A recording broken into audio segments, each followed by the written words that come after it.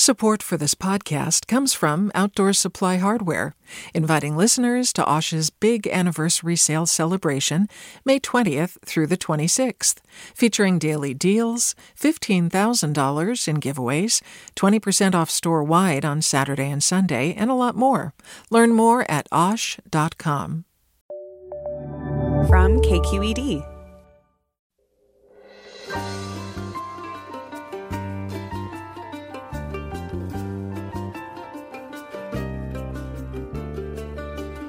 From KQED Public Radio in San Francisco, I'm Michael Krasny. In his work and life, writer James Baldwin often balanced between feelings of despair and faith that the U.S. could be better and become a truly multiracial democracy. It was Baldwin's ability to balance faith and despair as well as love and rage that intrigued Eddie Glaude Jr., who is professor and chair of the Department of African American Studies at Princeton University, and it prompted him to write his latest book, Begin Again, James Baldwin's America and its urgent lessons for our own. Eddie Glaude Jr. joins us to discuss the book, Baldwin, and the current moral reckoning he sees upon us. That's next, after this news.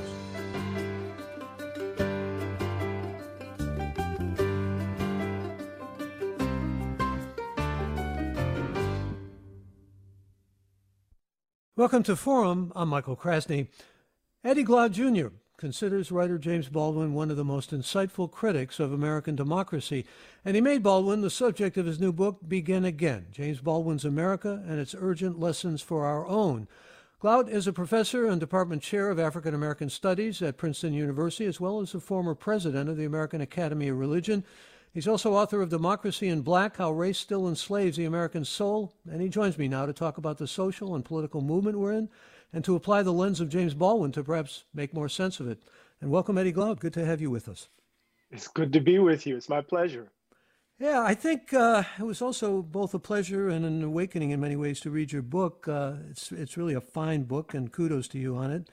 But it's also a book that serves as a kind of awakening to the necessity for a moral reckoning as we see things through the lens of James Baldwin's eyes as you provide them. I want to begin, though, where you began, because it's also a book that I think is a personal odyssey, and you begin with your roots, you tell us, from Moss Point, Mississippi, and Heidelberg, of all places, where you see a black man screaming with police holding him down, and expressionless people observing this. What a prescient and, in many ways, ominous prophetic moment that was. Yeah, it was, it's a strange honor. I was receiving the James W.C. Pennington Award from Heidelberg University, and here I am, a country boy from Mississippi. And literally the first day, I hadn't been in Heidelberg for 2 hours, and I heard this blood-curdling scream. And I look and I see German police, Heidelberg police, literally with their knees in the back of a black man, pulling his arms back, and people watching indifferently. And it became this occasion. I went back to my apartment and immediately started writing, because it became this occasion to reflect on what this distance would mean for me.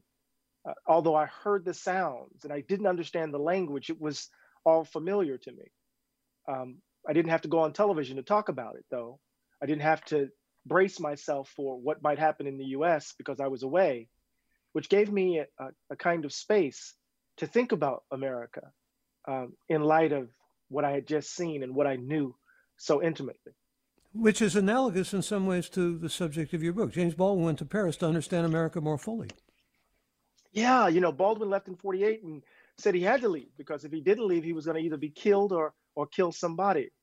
The rage that was in him, because, living in a society that's constantly denying you dignity and standing, what Baldwin would say in Cambridge in his debate with William Buckley, the 1,000 cuts that happen daily were taking their toll. And he didn't want to, at the time that he wrote about it, he didn't want to follow in the path of his stepfather. He didn't want the rage to consume and corrode his soul. He didn't want the hatred to take root. So he knew he had to leave. And then he engaged in this extraordinary willful act of creating himself as an artist, making himself into a writer.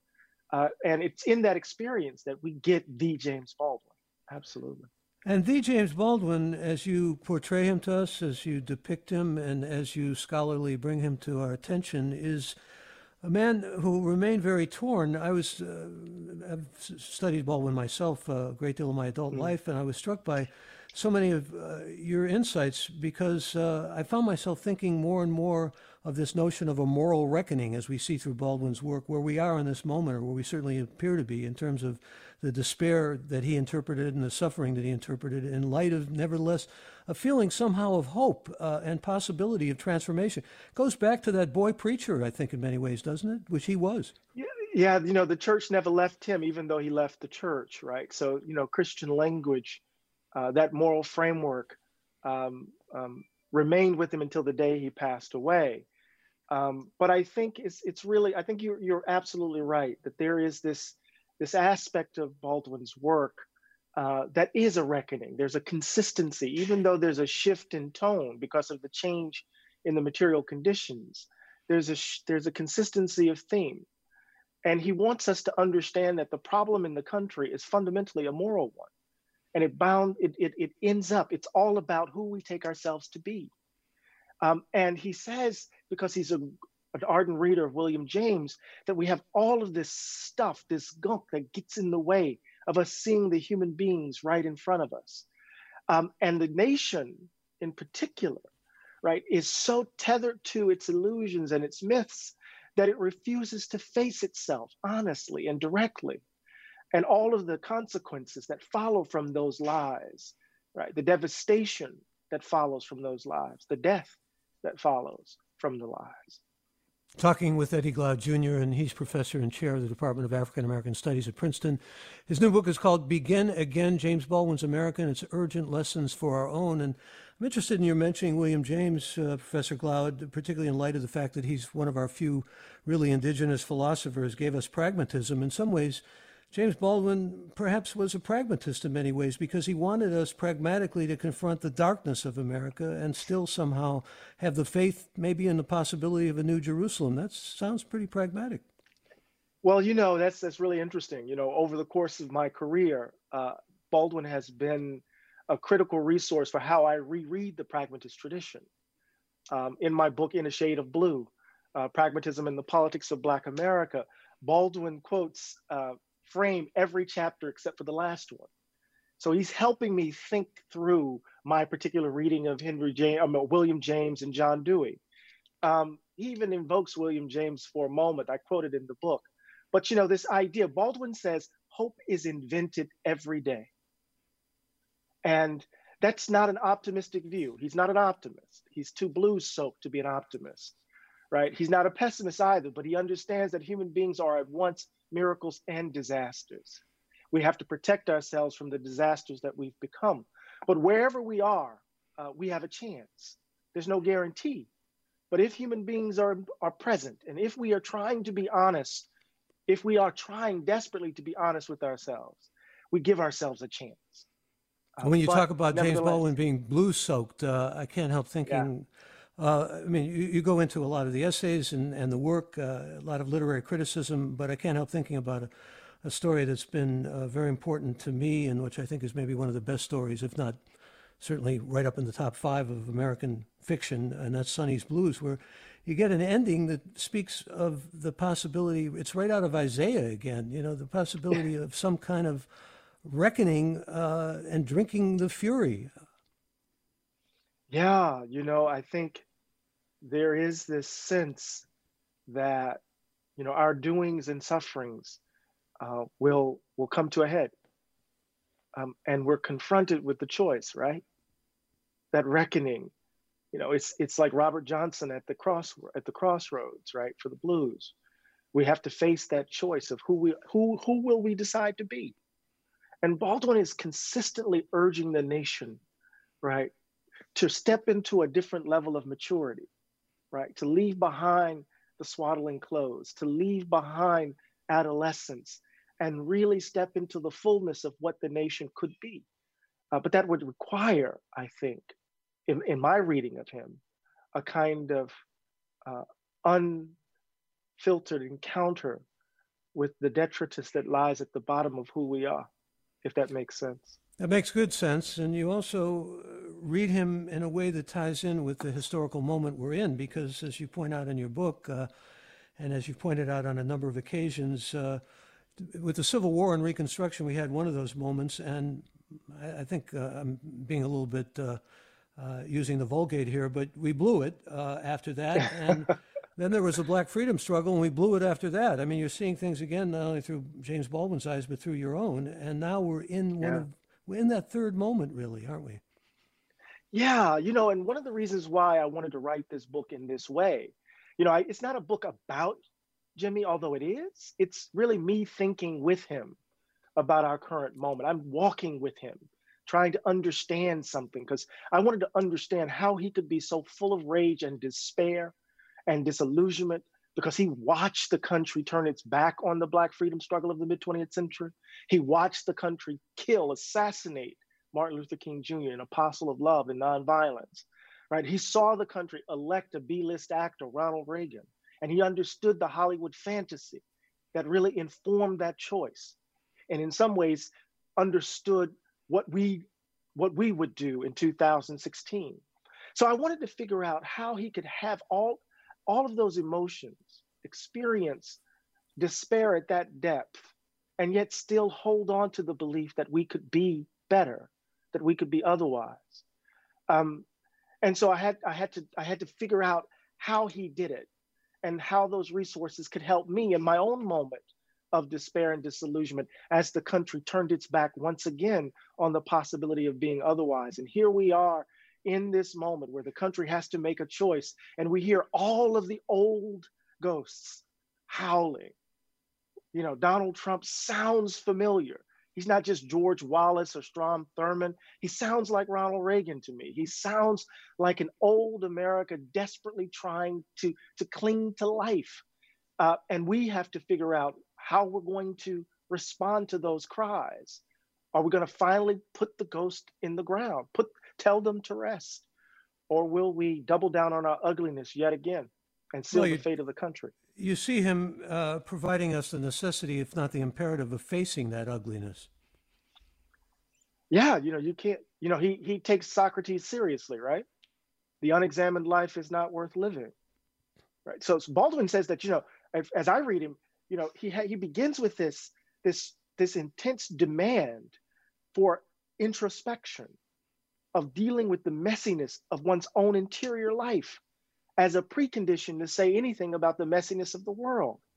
Because he wants to say it's our ongoing lies it's the ongoing lies that we tell ourselves that then evidence themselves in the world. I remember he went to the South. He writes about this in No Name in the Street in 1972, where he goes to the South and he sees this powerful Southern man who basically sexually assaults him. And he looks into his film, his watery eyes, and he pities him, but he's wondering, how does this man, imagine himself, because he's constantly lying to himself. And so that reckoning involves telling the truth, not only about the country, but about us. I guess that's why I barely survived writing the book, because I'm thinking I'm just going to write with Jimmy about the age of Trump.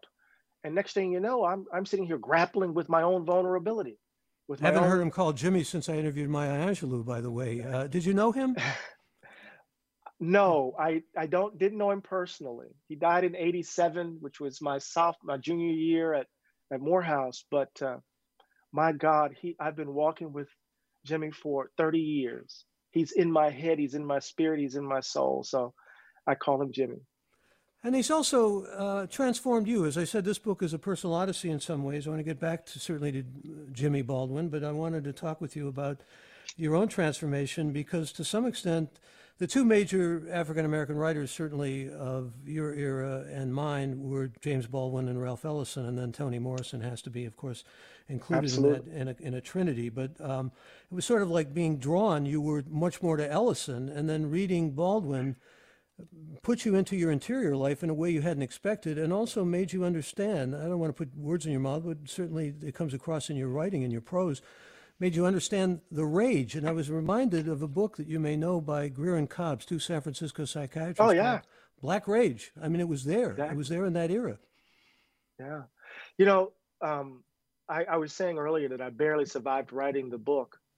I knew that when I was in graduate school, my first year of graduate school, I only wrote on Ellison. I wrote paper on Richard Rorty and Ralph Ellison, Michel de Certeau and Ralph Ellison's Invisible Man, right? He was my guy, because I thought I loved his essays, Shadow and Act and Going to the Territory. They brimmed with philosophical rigor, and they were so elegant. And Ellison was elegant in his pose. As I write in the book, his mask fit perfectly. So dealing with him, I didn't have to deal with myself, and I certainly didn't have to deal with the uncomfortableness of my white colleagues as we read him. But Baldwin was very different. I mean, it felt like he scorched the ground, right? People were uncomfortable. They were red-faced after we read him. And I knew that if I allowed myself to allow him inside, I would have to deal with all of this stuff in me. And when I eventually started reading him closely, every time I had to go back to my relationship with my father. I had to go back to the fact that at the heart of who I am is a vulnerable young Black boy who's scared, who was so profoundly fearful. And what happened in writing Begin Again is that I had to tap that well. You know what I mean? I had to reach to that source in order to allow my pen to stand next to Jimmy's, to try to translate and what I was thinking in my spirit, and to see how it matched, how it worked with him. I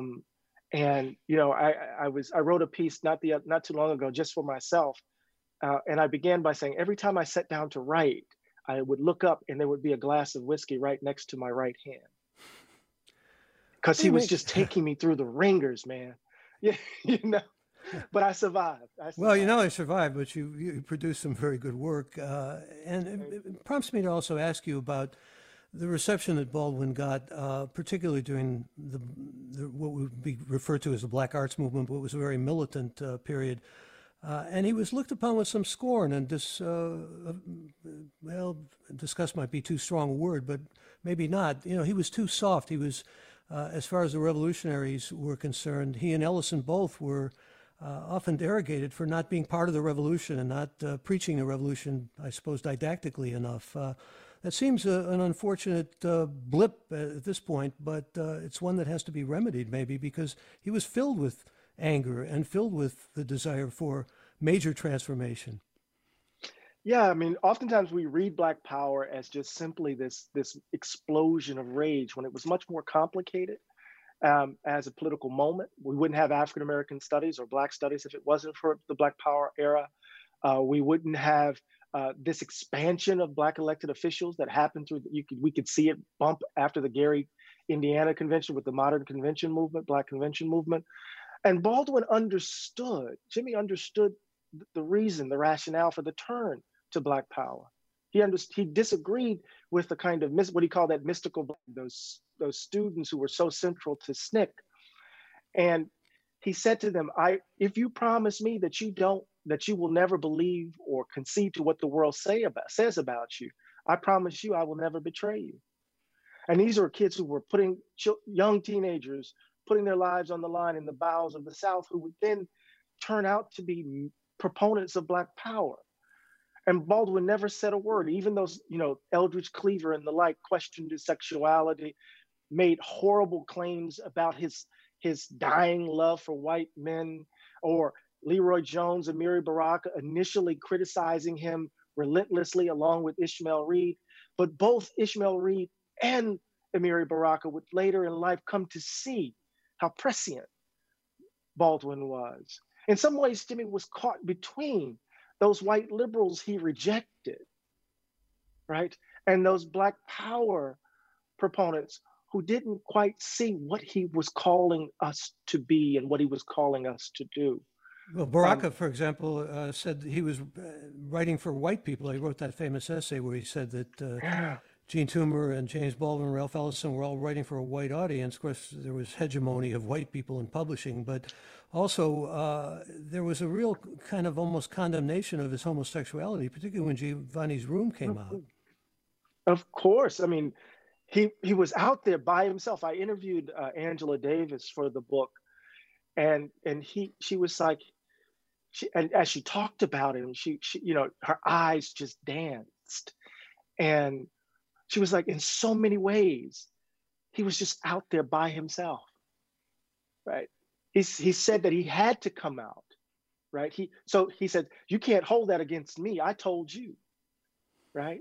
And so Giovanni's room is brimming. This is the book that follows Go Tell It on the Notes of a Native Son. And it makes this abrupt turn, and it introduces a different kind of way of being in the world, not as queer or homosexual. He really resisted these categories, not because he aspired to some liberal notion or sentimental notion of human being, but because he wanted people to see each other in the fullness of who they were without these categories that settled questions beforehand. But Black power, with its hypermasculinity, with its revolutionary drama, melodrama, let's put it that way, its romance, Baldwin couldn't fit in that. He's too complex, too nuanced to fit in such simple stories. Our guest is Eddie Glaude, and he's professor and chair of the Department of African American Studies at Princeton. His new book is Begin Again, James Baldwin's America, and its urgent lessons for our own. And if you have questions for Eddie Glaude, or if you'd like to join this conversation, let me invite you to do that now.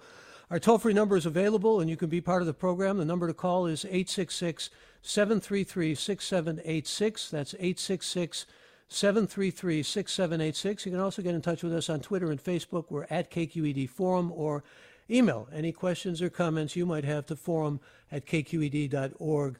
And Eddie Glaude, I'd like to ask you also, before we come up on a break here, about how you see James Baldwin's vision and James Baldwin's sensibility tying in with not only the moment, but in terms of policy, and what policies really stem from his thinking, as you see it. Well, I think he clearly saw where the country was going. People ask me, what would Jimmy say about today? And I said, well, we just need to read what he said about then, and it would be pretty accurate about now, right? I think if we return to No Name in the Street and Evidence of Things Not Seen, we'll see Baldwin grappling with a country that has become obsessed with greed, of extraction of resources, of really doubling down on white supremacy, of turning its back on working people, an imperial project. But at the heart of it all is this moral claim about character, about who do we take ourselves to be. So I think he would emphasize the fact that we face a choice, and that choice involves more than symbolic gestures of taking down flags and statues and monuments, and then patting oneself on the back and expecting gratitude. I think he would want us to, as he would say, do our first works over. Revelations chapter 2, verse 5, right? Go back and tell the story such that we can actually imagine ourselves anew. He would be the poet that he is. On that note, I want to again invite you, our listeners, to join us, and please feel free to be part of the program. Toll-free number for your calls, 866-733-6786. That's 866-733-6786, or get in touch on Twitter and Facebook. We're at KQED Forum, or email any questions or comments you might have to forum@kqed.org, and we'll continue our discussion with Eddie Glaude, professor and chair of the Department of African American Studies at Princeton. Again, the book is called Begin Again, James Baldwin's America and its urgent lessons for our own. I'm Michael Krasny.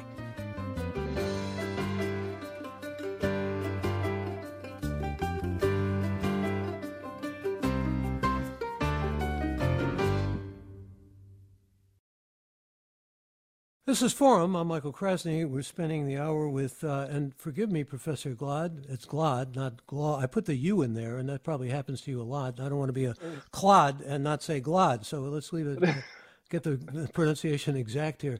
And Eddie Glaude is professor and chair, again, of the Department of African American Studies at Princeton. His new book is called Begin Again, James Baldwin's America and its urgent lessons for our own. And let's bring a caller aboard. Richard, join us. You're on the air. Good morning, and thanks for taking the call. I really appreciate this discussion. And, just very brief comment. I just wanted to call attention to something that was briefly mentioned, and that was this classic debate that James Baldwin had with Bill Buckley in 1965 at Oxford. And I think I only heard it a couple of years ago, but it made such a deep impression on me.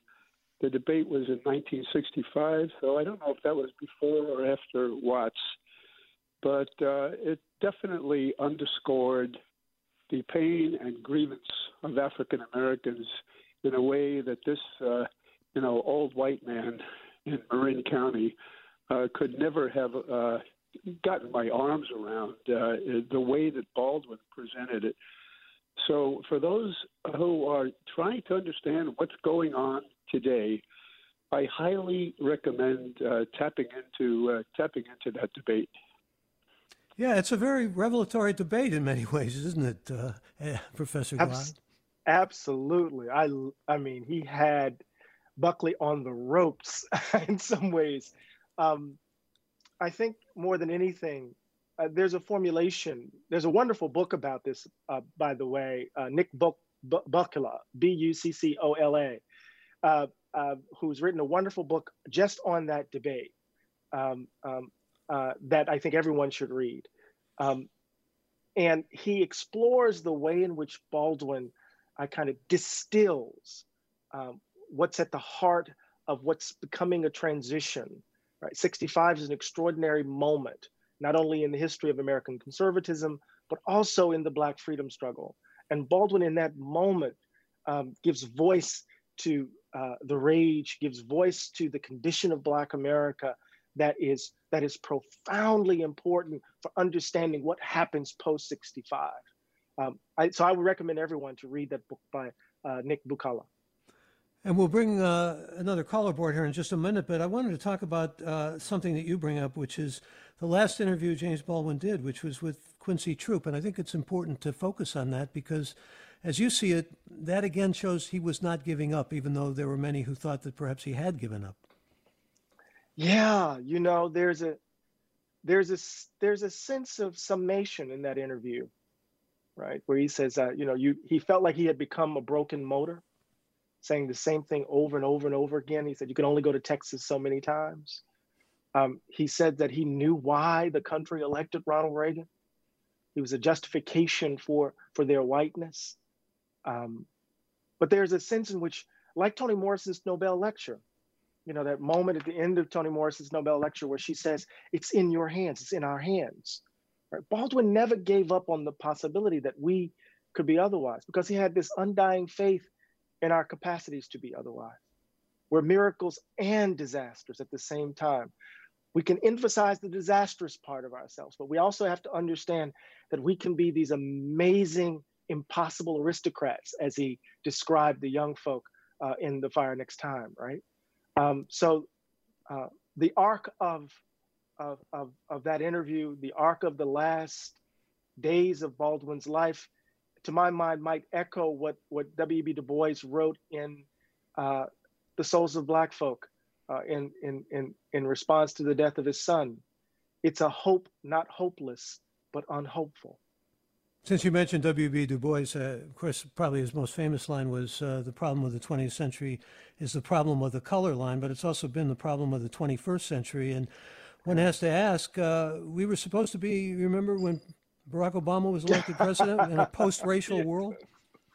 Yeah. That was fantasy, right? With a bitter irony, right? Because they could even even if you're a Black man and you become the president of the United States, they could still try to make you dance. Right. I mean, as long as we have a country that's organized along the lines of the belief that white people matter more than others, what I call the value gap, where certain lives are valued more than others, as long as that belief obtains, it's going to evidence itself in our social, political, and economic arrangements. We're going to stay on this hamster wheel. We're going to continue to do this. Go ahead. I'm sorry. No, I'm sorry. I was just also thinking about something. The caller mentioned The Fire Next Time, and I want to ask you something about that, but I want to get to another caller first. Yafeu joins us from Oakland. Yafeu, sure. Good morning. Yes, this is Yafeu Kemet calling, and it seems that the question I had has already been addressed, but it was about The Fire Next Time as well, and how does it speak specifically to what's going on now, or does it speak specifically about what's going on? That's a great question, brother. I read The Fire Next Time and No Name in the Street together. And I think all of us should read them together. The Fire Next Time is The Prophecy, 63. No Name in the Street is The Reckoning, 1972. The Fire Next Time announces in so many ways Baldwin's revolutionary intervention. He inverts the white man's burden and they become the black man's burden. As he used to say, I'm not the N-word. Never was, never thought myself to be one. The question is, why did white America need to invent the N-word? And until they figure that out, I'm going to give you back your problem, he said. You're actually the N-word, not me. So Baldwin inverts it. But he says to his nephew, remember, in his letter to his nephew, he said, but the strange thing, old buddy, is that we have to love them. We have to save them. You know, we have to love them. In some ways, Baldwin wants to say the problem is not with Black people. The problem that we experience in the country is not with us. It's with this community who believes that because they're white, they're more valued than others. But we have to show them through our love, through our suffering, that they are not, that they could be otherwise. That's The Fire Next Time. But by No Name in the Street, Michael Thelwell told me, Michael Thelwell, that young Howard student who used to write for the Howard student newspaper, who became a member of SNCC, who went on to become a celebrated writer and a professor at the University of Massachusetts Amherst. He said, the later Baldwin's we changes, his audience shifts. He gives up on the idea that Black folks' task is to save white folk. They have to do that for themselves. But at the very moment in which he makes that move, he doesn't give up on the idea that we can still build a new Jerusalem. So let me put it this way really quickly. We only have a finite amount of civic energy. I don't want to spend my energy trying to convince the Trump voter not to hold noxious views about race. I want to spend my energy instead trying to build a world where those views have no quarter to breathe. That's where our energy should be directed. And Baldwin, by the time he gets to No Name in the Street, people read it as bitter, biting, angry, rageful. He succumbed to Black power. No. It's a judgment made as a result of a life lived. And so I say you should read the two in tandem. Since you mentioned SNCC, there was a very seminal moment for Baldwin when he went to that Freedom Day demonstration in Selma, which was put on by SNCC, and saw Sheriff Jim Clark. He sort of swallowed his fear and felt fury. Oh, absolutely. You know, one of the best stories around the writing of Begin Again is this really quick story. So I'm reading Fern Margie Ekman's biography of Baldwin, the first biography written in '66. And there are all of these amazing quotations from Baldwin in the book. And I'm like, where are these archives? I need to find this. And no one, Smithsonian, Schomburg, no one had them. So a colleague of mine, Imani Perry, said, well, why don't you try to call? I said, she has to be 98 to almost 100 years old. And so she gives me these numbers. So I called the number, and lo and behold, it's the house of Fern Margie Ekman. She hasn't passed yet. She's about to move out of the home she's been living in for over 50 plus years. And I meet with her niece, and her niece gives me transcriptions because the tapes were lost, but transcriptions of the interviews. And one of the transcriptions involved Baldwin, the interview with Baldwin, not 4 or 5 days after he was in Selma. And it's extraordinary to, she tries to render this in the biography. She quotes him, but to read it in full, Baldwin is the novelist, he's the writer. He paints the picture. Their helmets look like a garden of flowers, right? And he talks about how they were prodding and poking and really chastising folk, and how people were hungry and they wouldn't let them go get folks food to eat. And then he says he went from being afraid to being enraged, fury. He wanted to kill them, right? And to read that on the page, was just mind blowing.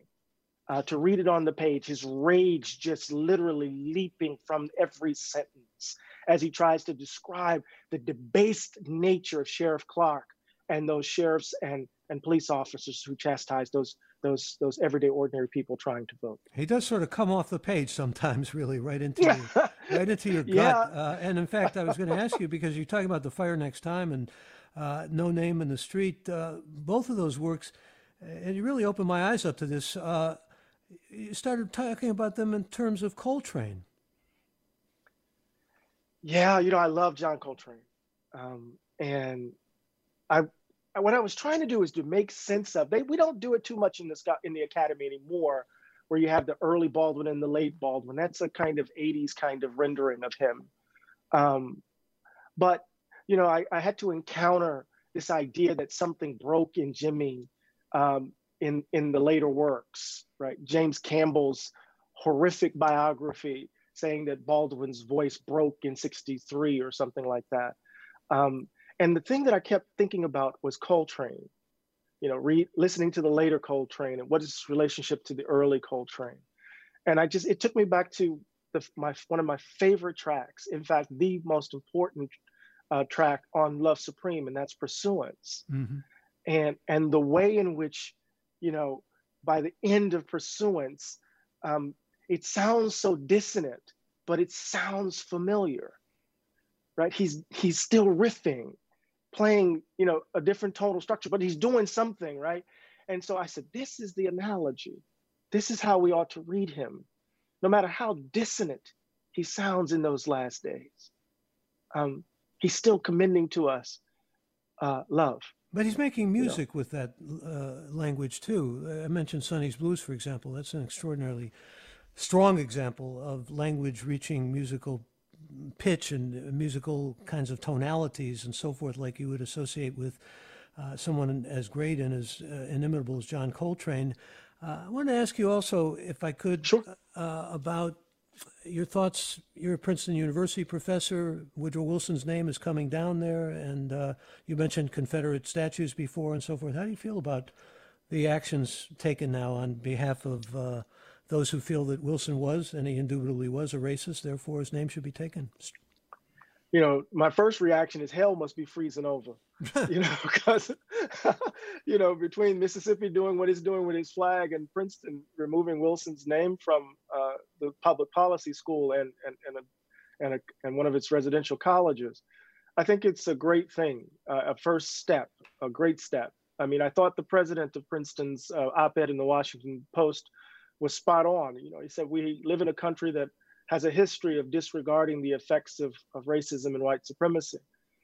And the way in which the university has told the story of Woodrow Wilson, who is undoubtedly the central figure in the history of Princeton becoming a first-rate institution, has downplayed, in fact, ignored his racist views. As the first Southern president elected post-Civil War, he set the country back in so many ways. And I think that the big issue is who do we choose to honor? And when we ask that question, we're asking what values are we commending to ourselves, to us, and to our children. And Wilson will remain a critical voice, a critical component of Princeton's history. But it's not the Princeton that Princeton imagines itself to be today or tomorrow. And here's a question from a listener named Mary, who says, my son started cycling through James Baldwin's work as a teenager and has continued for 25 years, always reading one work or another. He was a skinny white kid, and Baldwin spoke to him like no one else. I don't think parents need to question their kids' reading preferences, but how would your guest explain this phenomenon, which is probably common? Baldwin is one of those essayists. And I shouldn't say he's not just an essayist, he's a writer, because his novels are really, really important as well. He also wrote a play, in fact. Oh, Amen's Corner, right? Amen Corner, right? And I think what it is that Baldwin, reading him, right, throws us back on ourselves. It creates the conditions for self-examination, to ask the hard questions of, who am I? What do I aspire to be? What do I aspire to do? Who do I aspire to be? Right? How do we deal with all of the stuff in our guts? He brings up, if I may, the I hate to use this word because it sounds too highfalutin, but ontological questions, really, doesn't he? Questions of being. Questions of being, absolutely. Absolutely. And I think as from adolescence to adulthood, it's like reading Emerson. You read Emerson as a young man, reading Self-Reliance, and you just think it's just this freedom to be whatever you want to be, right? And then by the time you return to that essay when you're in your late 20s or early 30s, suddenly self-reliance is much more nuanced and whatnot, right? These right there, something about the writers who can get to the heart of the matter, right? And teach us about the necessity of liberty and freedom, right? And teach us about the necessity of being honest with ourselves, right? To not lie, to really use, to think of the self as the canvas to create art.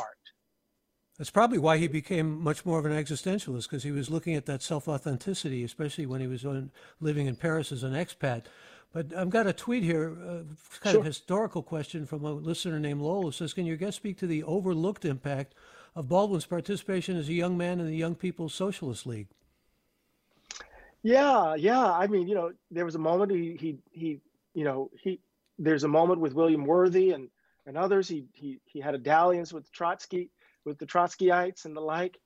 And it shows up again, I think, in the latter part of his life when he embraces what he called, with Bobby Seale, Yankee Doodle socialism.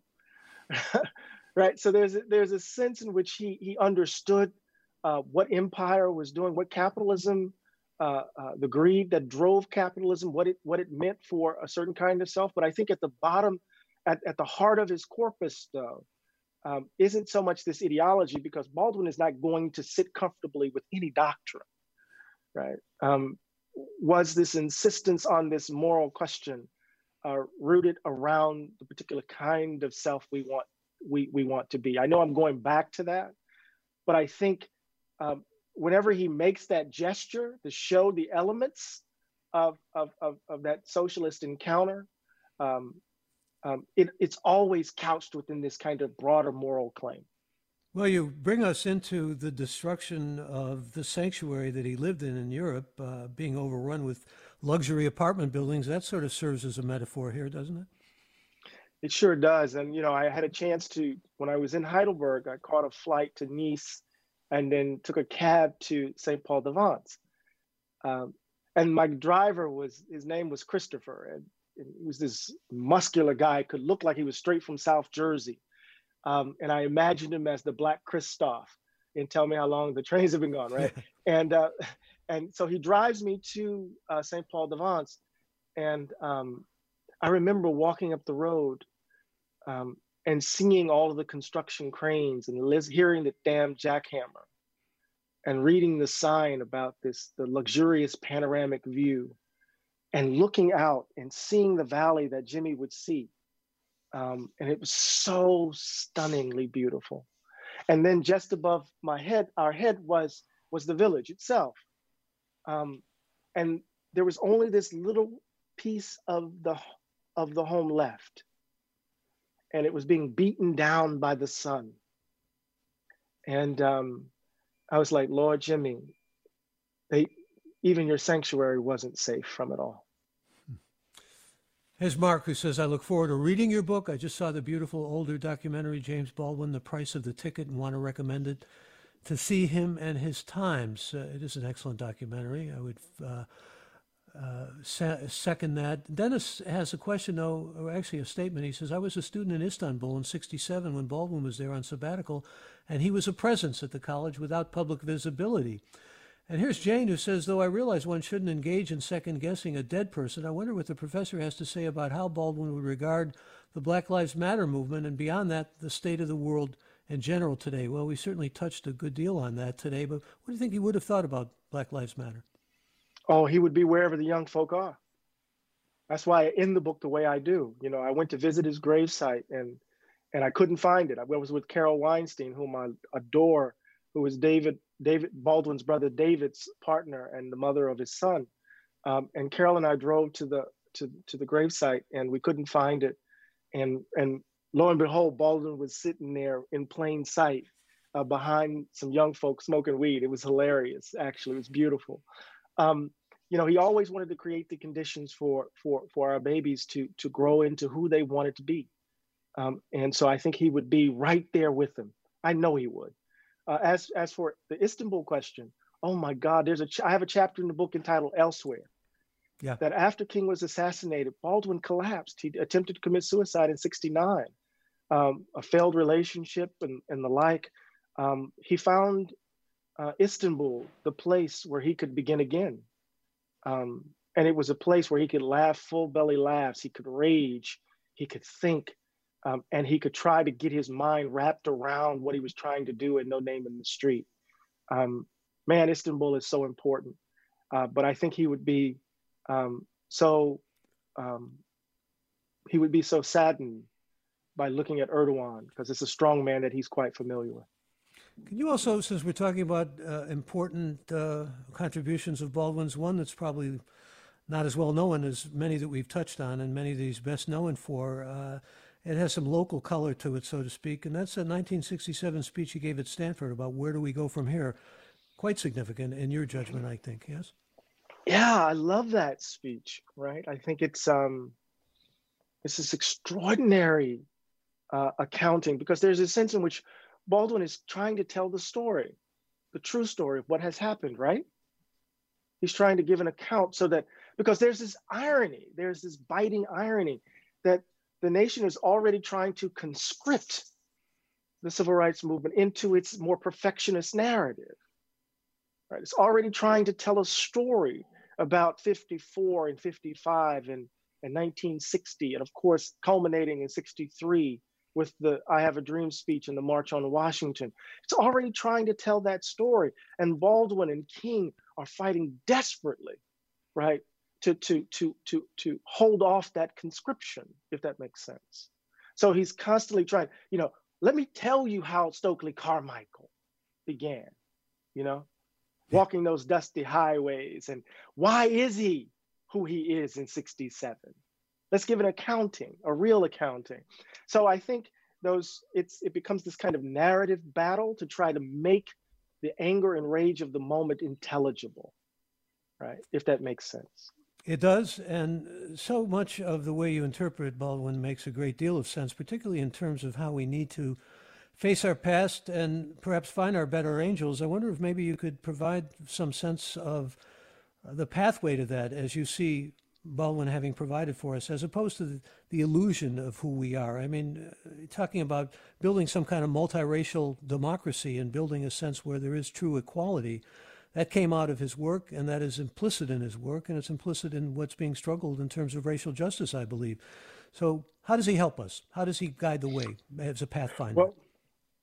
Well, I think at least three ways, right? One is he's going to give space.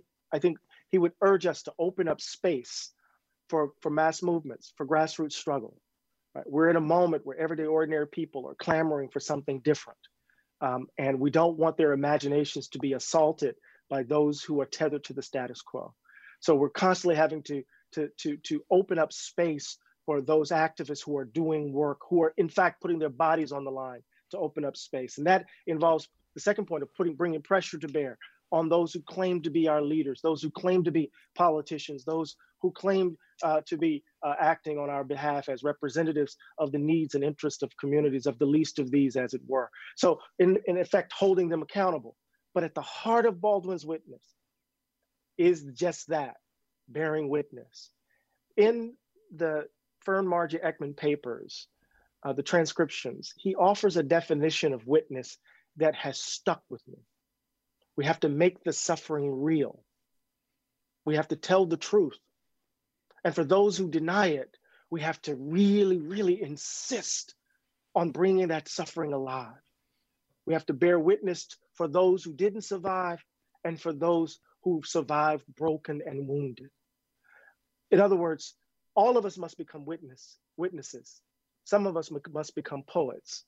That's the task of the artist, in my view. And the lesson that he bequeathed to me is that I have to bear witness. I have to make the suffering real in the midst of everyday ordinary people struggling for a more just world. And once you make the suffering real, it allows or permits the possibility of, to harken back to your subtitle, beginning again. We need to begin Absolutely. Again. In fact, I was struck by a quote I'm going to bring in here. Responsibility cannot be lost. It can only be abdicated. If one refuses abdication, one begins again. There it is. There it is. And he's saying that in the novel in light of what has happened to the civil rights movement. It's been shattered, Folks scatter. Folks have gone mad. People have been murdered, thrown in jail. What do you do in that moment? Well, the one thing you can't do is give up your responsibility. What we have to figure out, and I have a sentence like this in the book, our task in this moment, if we do not give up if we do not abdicate our responsibility, our task is to figure out how to push this damn boulder up the hill again. Yeah, we're all Sisyphus, but we all have the potential to come away toward the New Jerusalem, I think, ultimately. Indeed.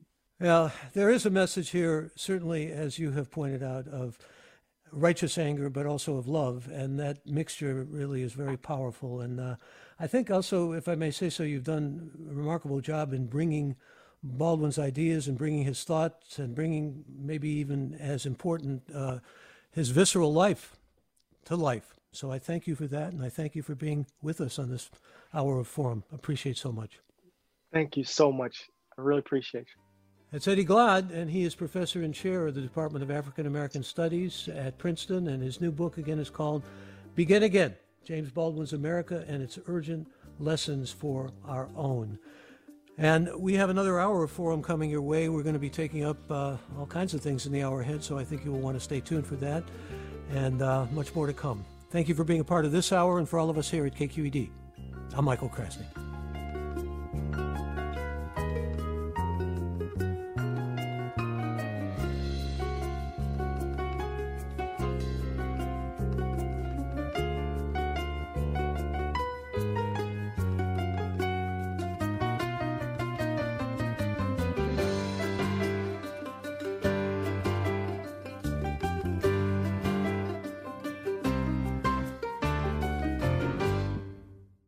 Funds for the production of Forum are provided by the members of KQED Public Radio and the Germanicos Foundation and the Generosity Foundation. Support for Forum comes from San Francisco Opera. Set 10 years after a school shooting, the critically acclaimed opera Innocence takes us into a complex emotional journey where our understanding of innocence and guilt is constantly upended. Kaya Sariaho's ethereal score collapses the past into the present as a community of survivors grapple with how to move forward. Don't miss the highly anticipated American premiere of Innocence, June 1st through 21st. Learn more at sfopera.com. We've all got those parts of our house where the internet just won't go. Well, if you had wall-to-wall Wi-Fi from Xfinity, you could worry less about dead spots. Because with wall-to-wall Wi-Fi from Xfinity, you get fast speeds, reliable connection in every room, and power for all of your devices, even when everyone's online. That's wall-to-wall Wi-Fi only with Xfinity. Restrictions apply, not available in all areas. Actual speeds vary. All over the country, we need to improve reading in Wisconsin. Schools are changing the way they teach reading. I'm calling for a renewed focus on literacy. We have gotten this wrong in New York and all across the nation. And it's happening because of a podcast. I think your podcast has changed my life. And I'm going to share this podcast with everyone I meet. Sold a Story investigates how teaching kids to read went wrong. New episodes of Sold a Story are available now.